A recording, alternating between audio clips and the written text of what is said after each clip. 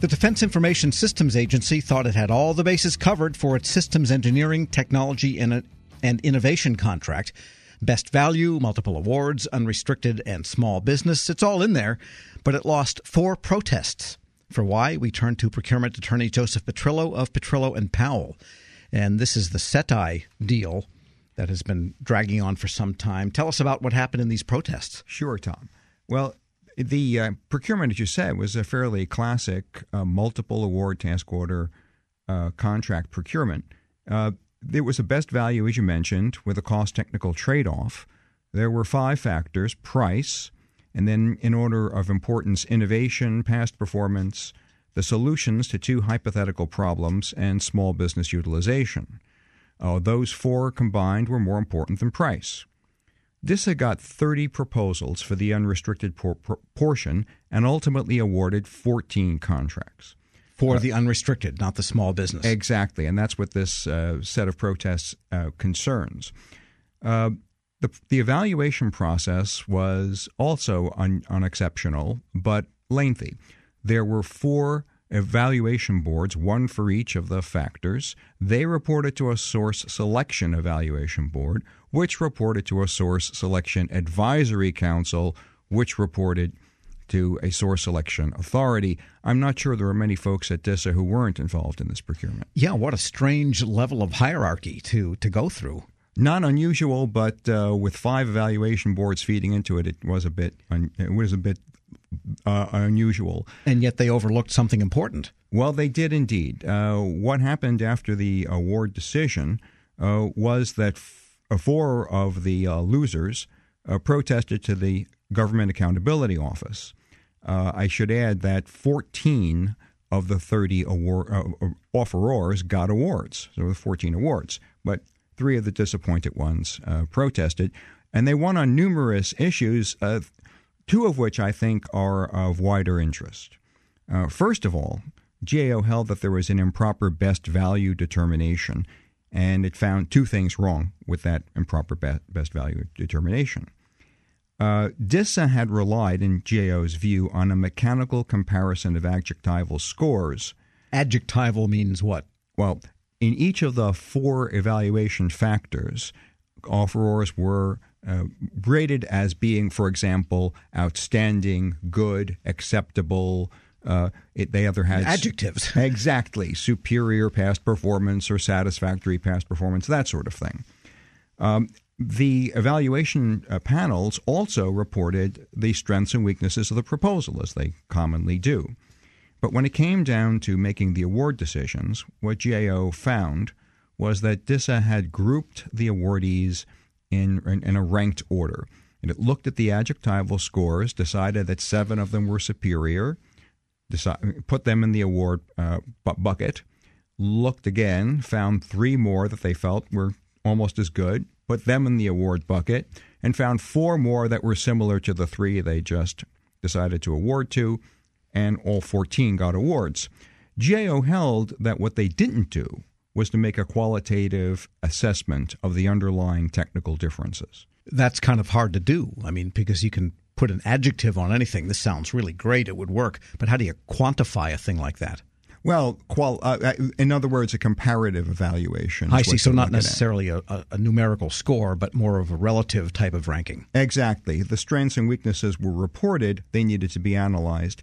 But, think about it. You've got 30 proposals. That could be a daunting task. So the agency took a shortcut here, used the adjectival scores, and got into trouble for it. The second problem with the best value evaluation was that there was no real consideration of price in terms of the way GAO looked at it. The GAO held that DISA had ignored large price differentials, even when there were slight differences in technical scores, and it didn't see any analysis of why those price differentials were worth what appeared to be a small difference in technical quality. They specifically said that in this type of procurement, you can't eliminate a technically acceptable proposal without considering price. We're speaking with procurement attorney Joseph Petrillo of Petrillo and Powell. And so I guess then the difficulty for the agency is deciding how much of a price differential is worth what is the qualitative differential that they look at in terms of whether they like the solutions or not. That is to say, if one solution is somehow, it's a little bit better, but it's twice the price, maybe no. But if it's 10% more price and a little better, then yes. Is that the fundamental challenge? That's the challenge. GAO, on review, tends to defer to agencies in that determination. What it found here was really no real consideration of that issue. So that's how DISA got into trouble. And there was one other problem with this procurement that I think is worth mentioning, and that is that the price evaluation was flawed. DISA determined that the prices were fair and reasonable simply because it got 30 proposals. There's competition, and that in and of itself means that all the prices were reasonable, and GAO said no. The mere receipt of multiple proposals was insufficient. It's necessary to actually compare the prices received to determine if any of them are unreasonable or unbalanced or otherwise a problem. And if an agency were to go ahead and do that step and say they had market research to show that the prices of the contractors they liked otherwise were generally too high, what would be their recourse? Could they say, you're all kind of in the ballpark, but we need a BAFO, a best and final? Absolutely. If the prices could be improved after negotiations with a best and final offer, that's a great step for the agency to take. Here, they didn't do that. They didn't conduct discussions, and maybe they could have sharpened their pencil a bit if they had. And this was not specifically a lowest price technically acceptable, but some of the, features of LTPA still come into a lot of contracts. Well, there wasn't lowest price, but still you need to evaluate whether or not the differences in technical quality and in scoring are worth the differences in price. Those four whose protests were upheld by GAO, do they now get awards, or what's the status?